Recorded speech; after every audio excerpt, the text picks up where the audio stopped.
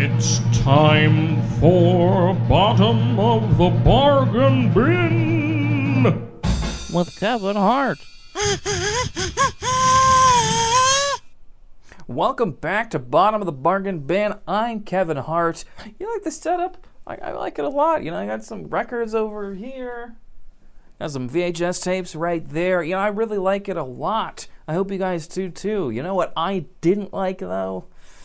Oh, this movie that I watched this week. So the Die Hard series. Okay, let me stop right there. I am not reviewing Die Hard because that is an amazing movie. There's a big debate, there is every year, about whether Die Hard is actually a Christmas movie. It is. But we're not going to get into that discussion because, well, you know, I kind of wanted to review Die Hard, but it's like, yeah, everyone's done it, and you know, the discussion about whether it's a Christmas movie or not, I mean, you really could go on for hours about that, so I'm not gonna get into that. But because it's the Christmas season and Die Hard is usually associated as being a Christmas movie, I was thinking, Die Hard's had quite a few movies. They've had 5 of them, and varying in quality. The second one takes place during Christmas. So I was thinking maybe that one, but that movie's too good. It's pretty famous with the really horrible TV edits of it. But I was thinking of something. Yeah, that one's too good. Die Hard 3 is really good. It's probably better than 2. 4 is pretty bad, but still, I mean, I liked it myself. It's not perfect. I mean, there's a lot of movie hacking where bam, I got into the mainframe. There's a lot of that, so some people might not really care for that. Then we have Die Hard 5.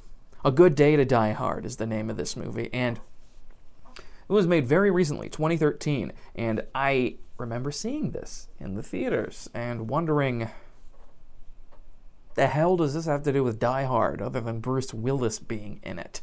So let me explain a little bit of this movie's plot to you, because it really is dumb, doesn't make a whole lot of sense, and a lot of it doesn't really matter. So at the end of Die Hard 4, throughout the movie, John McClane was trying to reconcile with his daughter, Lucy McClane, who's played by Mary Elizabeth Winstead. He's trying to reconcile with her, and so he finally does near the end of the movie, and in this movie, Die Hard 5, he's trying to reconcile with his son. He hasn't seen him in a long time. He's trying to find him, and he realizes that he might be in Russia. So he goes off to find his son. His son is played by Jai Courtney. But here is his daughter, Mary Elizabeth Winstead, who he talks to before he goes on his mission to find his son. Dad, just try not to make an even bigger mess of things. So then he makes his way to Russia, and he is, he's in a cab, and he's with this Russian cab driver, and you really think, okay, this guy could have been a through line. He could have been like Argyle, or maybe even Sergeant Al Powell, right? He could have been this character who's reoccurring because he's he's a little bit charismatic, but no, of course, he's there basically just to introduce the scene, and he's not in the rest of the movie. Are you a cop? Yeah. How'd you know I was a cop? You don't look like a lawyer. So then this huge car chase ensues, and Bruce Willis punches this. He carjacks this guy, but he punches him in the face. Who's yelling at him in Russian, and then Bruce Willis yells at him, "Do you think I understand what you said?" And it's like, hey, you probably didn't understand what you said because you're a dumb American yelling at him. I'm sure it got awkward chuckles in the theater, but just like, really, that's a really terrible, terrible line for so many different reasons. But you get past that. Then he actually runs into his son. I mean, literally, runs into his car, and he finds him. Jack! Dad? This is what you've been doing? 007 of Plainfield, New Jersey. Relax, you're safe now. His son, Jack, is now this CIA agent who is in Russia attempting to help this whistleblower who is going to get an unfair trial in Russia. I know, who would have thought? But That's the background of the plot, and it just goes way off of the deep end because, they're trying to get this, we have this information that will, exonerate him, and they won't be able to, go against him. It turns into a plot about nuclear weapons, of course, as you do, I guess, goes right into this whole plot of we have all these nuclear-grade weapons. There's, weapons-grade uranium. Nukes. Someone's got to stop him. Attaboy.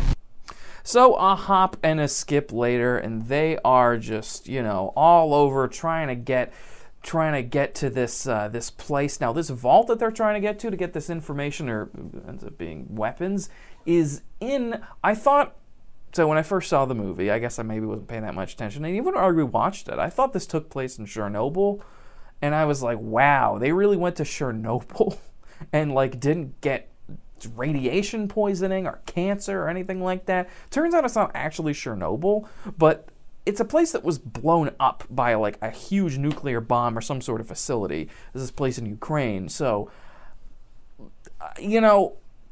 why?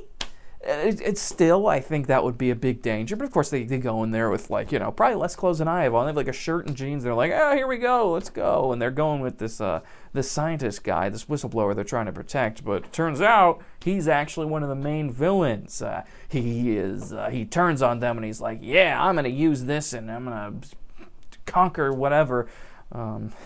It doesn't, of course, turn out well for him because he does end up getting killed, and they save the day, walk off into the sunset. Now, what happens with that story? Now you got to think here. The stories of these Die Hard movies. Movies takes about 2 hours and 10 minutes. All four of the previous movies do, and so that they're able to establish, certain point of okay, we think this is going to happen, the intervention of the police and all this other stuff, and then there is this sort of big sort of Act 3 falling action that puts everything into place, and that's when everything really hits the fan, and you got to say, oh no, now the stakes are even higher, and John McClane has to go do this. No. That's not in this movie. The guy is revealed, he's he turns on him pretty early-ish in the movie, and by the time they get to the 90-minute mark, that's when he kill everybody, and they miraculously escape, and you're like, okay, so now what's the big twist? And the credits rolled, and I'm just like, what is this movie? You're just gonna do me like that. But yeah, the death of the main villain is pretty spectacular, although they try to make it be like, oh, hey, remember this? Because they mirror the shot of Alan Rickman falling in the first Die Hard movie, and it's just like, no, don't disrespect them. Don't do them like that. Come on, don't disrespect one of the best death scenes in a movie ever by trying to copy it. The guy falls, the guy in this movie falls into helicopter blades and blows up.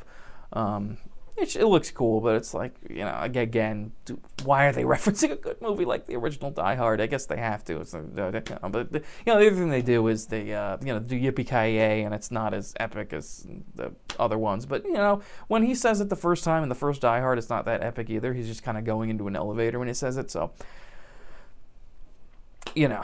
whatever. Or he's walking down a staircase, I should say. That's what he actually does. So I didn't mind it that much. But trust me, there's way worse problems with this movie. There are these Russian mob guys that they run into. This guy who's eating a carrot, and he's like, you guys are going to be killed. This, this Yakov Smirnoff sort of Boris and Natasha. These villains are cartoons. They are cartoon Russian villains.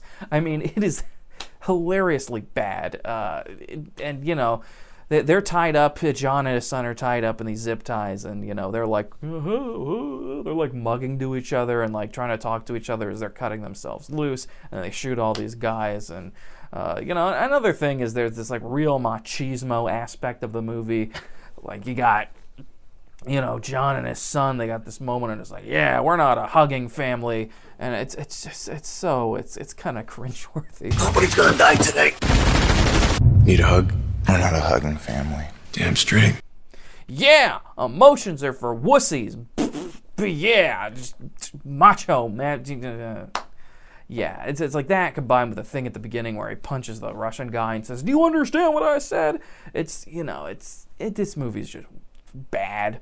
bad and awkward. The action scenes are by the numbers. The plot is really uninspired. I mean, the only reason this is a Die Hard movie is because Bruce Willis was in it and they put Die Hard in the title. Any other way, this would have been any other by the numbers, the Russian mob sort of movie. But, they had to shoehorn, I mean literally shoehorn the Die Hard characters. None of the other ones except for Bruce Willis, none of them have any recurring parts from any of their movies, aside from his daughter, who's in the first and last, couple minutes of the movie. And, that's it. And nothing to do with Die Hard. Cannot recommend this movie at all. If you want to watch a good Die Hard movie, literally any of the other ones, 1, the best one. 2 is good. 3 is pretty good. 4 is okay. Watch any of them except for this garbage that is Die Hard Part 5, A Good Day to Die Hard. And it is not a good day if you're watching this movie, I should say. So that's my recommendation. No recommendation of this movie because it is pretty terrible. Got a well-deserved, very low rating on a lot of rating websites. And that's my rating that I'm going to give it. None. No recommendation. Don't ever watch this movie. Watch the other Die Hard movies. Thank you so much for watching and listening in to Bottom of the Bargain Bin Reviews. I will see you next time.